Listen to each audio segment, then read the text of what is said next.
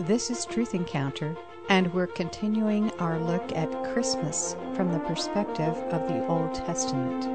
Turn to Isaiah chapter 8, verse 1 through Isaiah 9, 7, and let's join our study leader, Dave Wyrtzen, as he explores our response to adversity and the downers of life.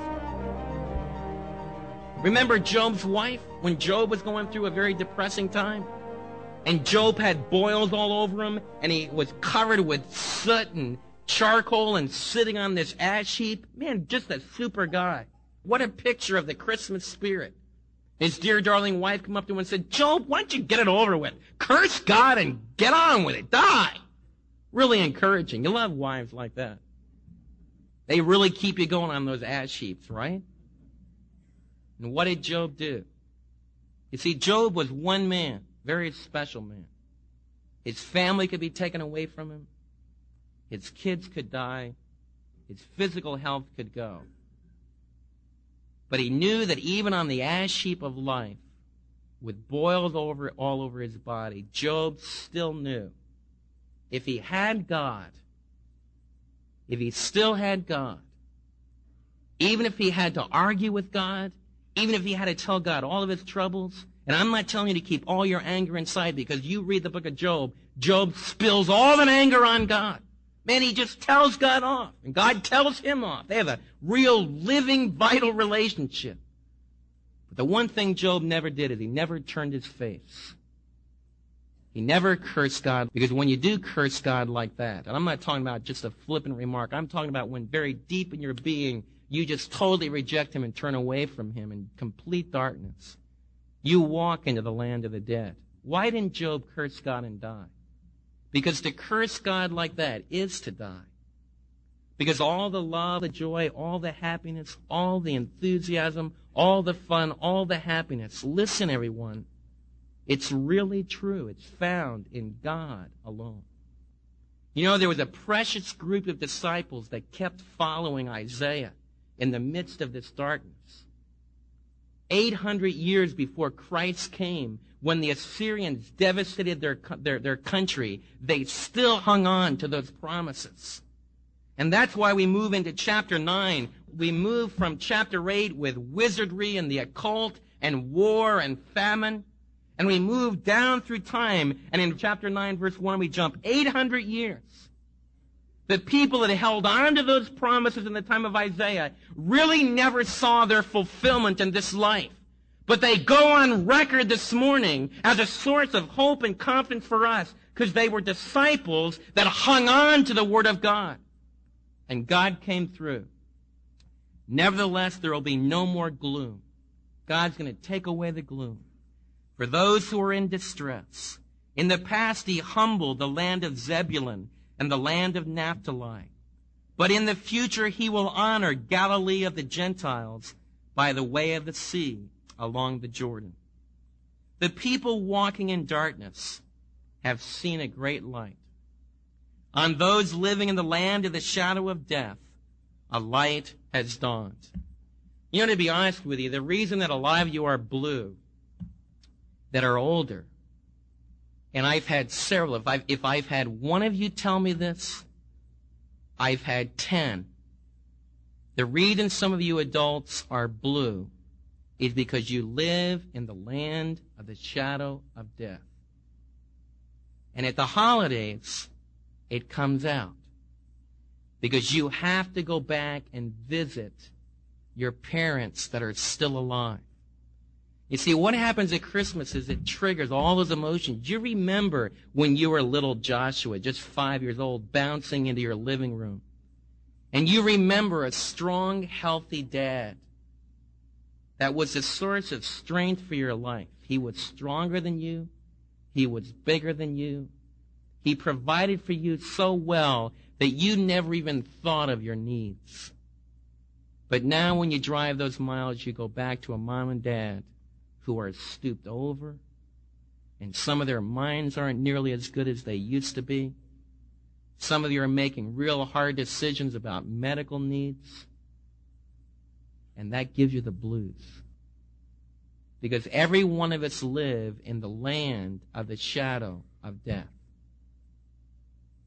You see, you get to be in middle age, and then you realize, hey, I'm on a bell-shaped curve, and I'm now going on the back side of the curve. You see, we're different than almost any other of God's creatures on the earth.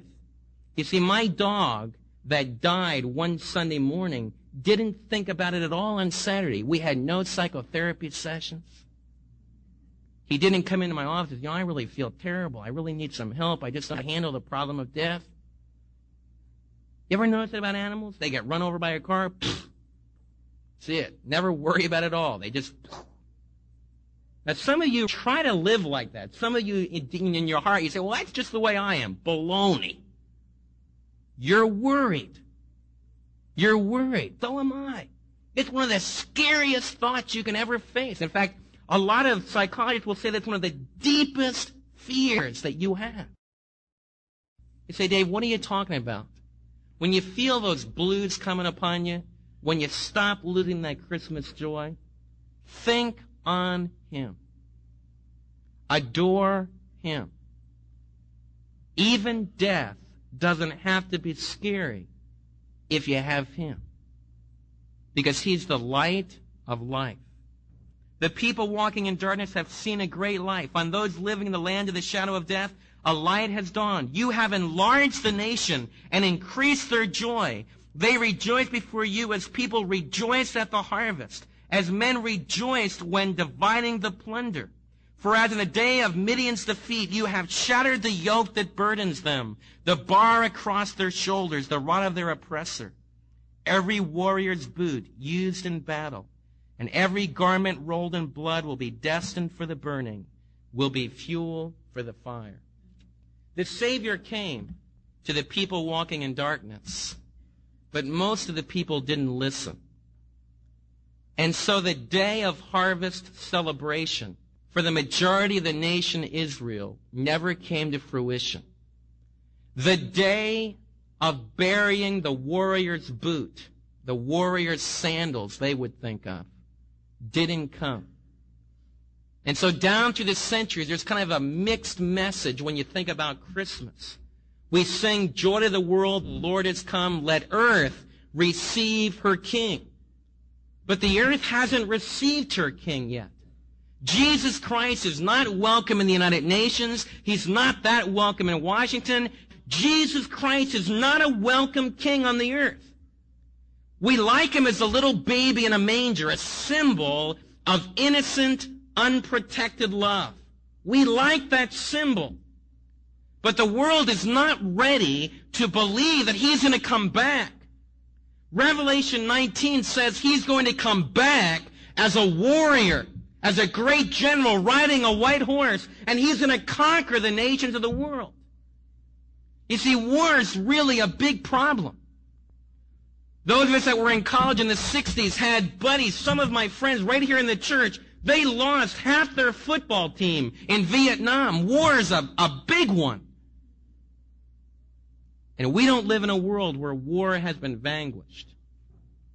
The reality of our world is we live in a world right now where war is producing the same kind of starvation and devastation that it produced in the Assyrian invasion.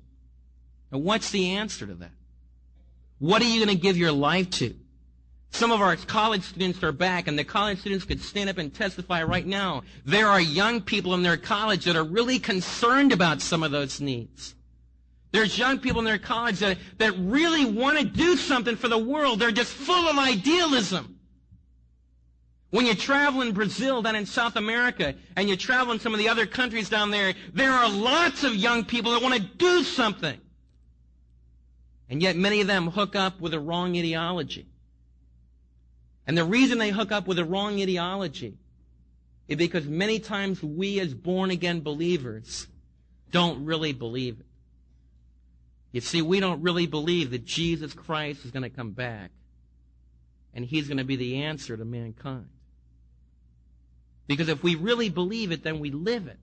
And if we really live it, the whole area will know about it. You see, Jesus Christ is not just church. Jesus Christ is not just a nice, warm, gooey feeling that we're able to bring into this community. Jesus Christ is the truth.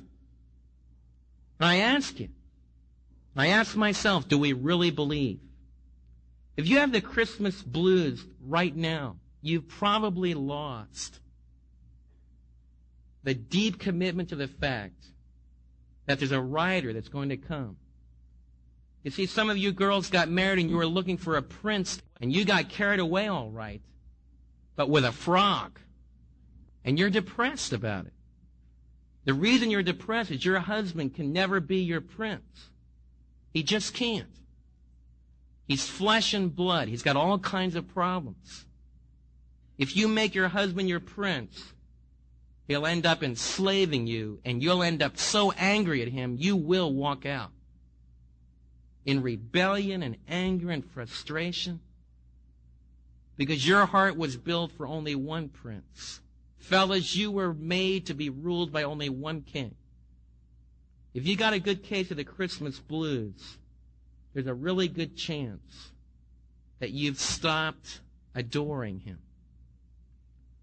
He's really worth adoring. He's a Savior and a Lord that will one day come and burn all the weapons of war. Sorry, General Dynamics. Jesus Christ will dematerialize all the F-16s, if they're even here then. And he won't have to have laser technology to do it. He'll just speak the word, and it's gone. Brothers and sisters, the Jesus Christ of Isaiah 8 and 9 can fly very well. He still has the answer to the deepest needs. You see, as we close this morning, let's think about his name. One of the big crises of our day is that even if our president is telling us the truth, we are not sure. Let me say that again. One of the biggest crises of our day, and our young people are very deeply concerned about it, is that our president today, he might be telling the truth. But I bet you there's not a person in this room who would stand up and say, yes, I'll go to the stake. I believe with all my heart he is telling the truth. Would anybody do that? Maybe we have some. Now I want you to think very deeply about that. I want you to think about the crisis in leadership. And what it is the crisis of depending upon man. The heart of man is deceitful above all things and desperately wicked. As Americans, we get all hyped up about leadership. We get all hyped up about, oh, this man's going to give us the answer. And then we crush him. We crush him. Because we're depending upon the wrong Savior. No man on earth, Time Magazine wrote, no man on earth can be the President of the United States. We'll kill him. Because we rest on him so hard. And then when there's any kind of failure, then we're ready to jump like vultures and devour him. But it's a terrible crisis when we're not sure about truth. You know, brothers and sisters, there's only one governing official that will always tell you the truth. Because his very name is the truth. They're famous verses, but often we don't take the time to really think about it. It says, for to us, the reason that famine's going to disappear from the earth, the reason that war is going to disappear from the earth is because to us, a child is born. Very interesting words. A little child's going to be born. Most of us don't think of a great governing ruler that's going to demolish all the armies of the world, that he's going to be born as a little child, but he was. For unto us a child is born, to us a son, the ultimate son, the only unique son is to be born. And the government will be on his shoulders. And the reason the government belongs on his shoulders is, number one, he is the wonderful counselor. You know why I'm going to follow Jesus Christ? Because he doesn't need any counselor. One thing I've decided is that what a leader really doesn't need, if he's ultimately going to be an absolute, truthful, all-wise leader, he doesn't need counselors. You know why he doesn't need counselors? Because you can't depend upon human counselors. They don't always tell you the truth, including me and Dr. Jerry here and Dr. Dave and all of us. How many of you have ever met a person who always, always, always told you the truth and knew exactly what was going on in your heart? I want you to think about it. You see, in order for a man to rule the world, he needs to not need counselors. What we really need is a judge who, when a criminal walks into the presence of the judge already knows what's happening in that criminal's heart. And he can tell the prisoner, the man in the courtroom, exactly what's going on. You thought this, you did this, you're going to think this. How would you like to stand before a judge like that?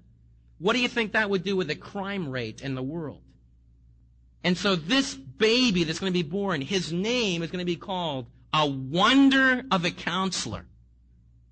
And it's not just speaking of somebody that's really excellent handling a therapeutic couch. It's not really talking about that. It's more of a governmental scene of a king that doesn't need to have any advisors because he already knows everything.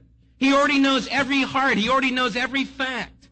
That's what it means that his name shall be called a wonderful counselor. The mighty God. El Gabor is the Hebrew there. El Gabor. Gabor means a great mighty hero, a great soldier. Patton, MacArthur, Eisenhower, all wrapped up and then multiplied 1,000,000 times. Mighty. And this son that's going to be born is going to be able to take the name God. The mighty God. He will be God. This little child mysteriously will be mighty God. The everlasting Father. You see, we can relate to our leader and we can begin to be awestruck by a leader who's so mighty and awesome and powerful that he can just zap F-16s and they dematerialize. But that's scary. That's frightening. Some of you say, Dave, I know it's going to take that to be able to get this world tamed, to be able to cut out and incise the disease of sin. I know it's going to take the mighty God, all-powerful in military strength, omnipotent. But, David, that doesn't really help me at this Christmas with my blues, because what I really want, to be honest with you, Dave, what I really want deep in my own heart, I desperately need a daddy. Let me say that again. I think that the reason that some of you have the blues is not because you don't have enough food. I've really concluded from looking around this morning that's not most of your problem. Very few of you have been bloodied this week by an Assyrian warrior or any other kind of warrior unless you got in a fight at school. So you're not really into that. As I look around this room, if the truth were known, many of you deep in your hearts, when you were little bitty kids, didn't have a real daddy. You tried at Christmas time to climb up into his lap and he threw you off on the floor. You tried to get him to go out and play basketball with you and he never, not just once in a while, but he never had time. Some of you never had a daddy who put his arm around you at Christmas time and said, I want you to know one thing at this Christmas season. You are the greatest gift God ever gave to me on the earth. You are my special son. You are my special daughter.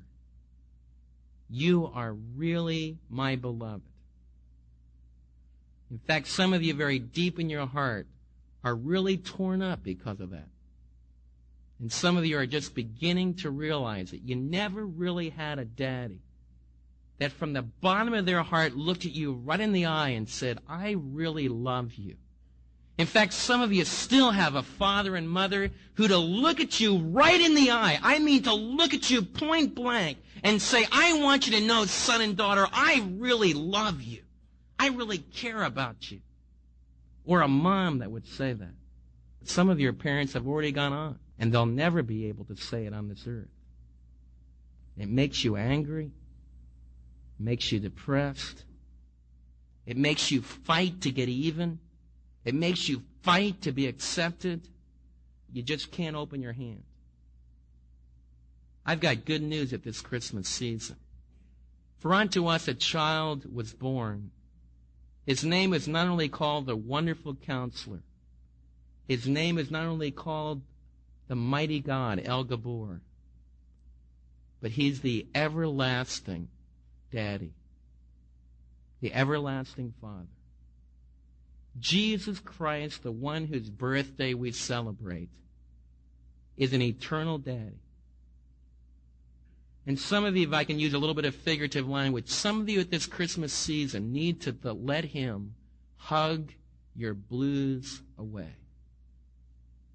If you've invited Jesus into your heart, Jesus comes to you. Because of the Trinity, it's perfectly legitimate to talk about Jesus as a daddy. The text in Isaiah is doing that. He is the eternal daddy.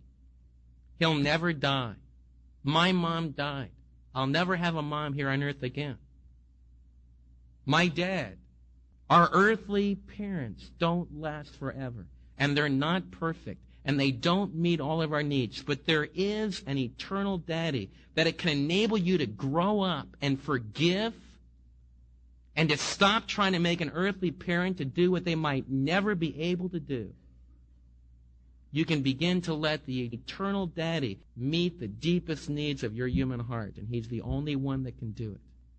Do you ever think of a wonder, that here you have a king who's so powerful that he dematerializes weapons, but he's a daddy who brings all the little children, and when Jesus was here on the earth, the disciples tried to keep the children away, but Jesus was always bringing the children up into his lap. Oh, that picture means so much to me. You know why? Because he's an eternal daddy. And if I'm really walking close to him, and if you daddies at this Christmas season are really walking close to him, you're not going to be so burdened. You're not going to be so mature. You're not going to be so much a man of this world that you don't have time to be a dad. Isn't it unbelievable to follow a Savior who called us to a life of losing our life for him? But when you lose your life in him, you end up being able to give it to your wife, to your kids, to your work associates, because he's the eternal Father. His final attribute is he's the Prince of Peace. He's the only one that can bring peace on earth, goodwill towards men. He's the one that's going to bring outer peace for this planet. At this Christmas season, he can bring inner peace deep in our own hearts, which is where peace for the world needs to begin. Deep in the human heart, there needs to be a ceasing of hostilities between God and man. Of the increase of his government and peace there will be no end. He will reign on David's throne and over his kingdom, establishing and upholding it with justice and righteousness from that time on and forevermore.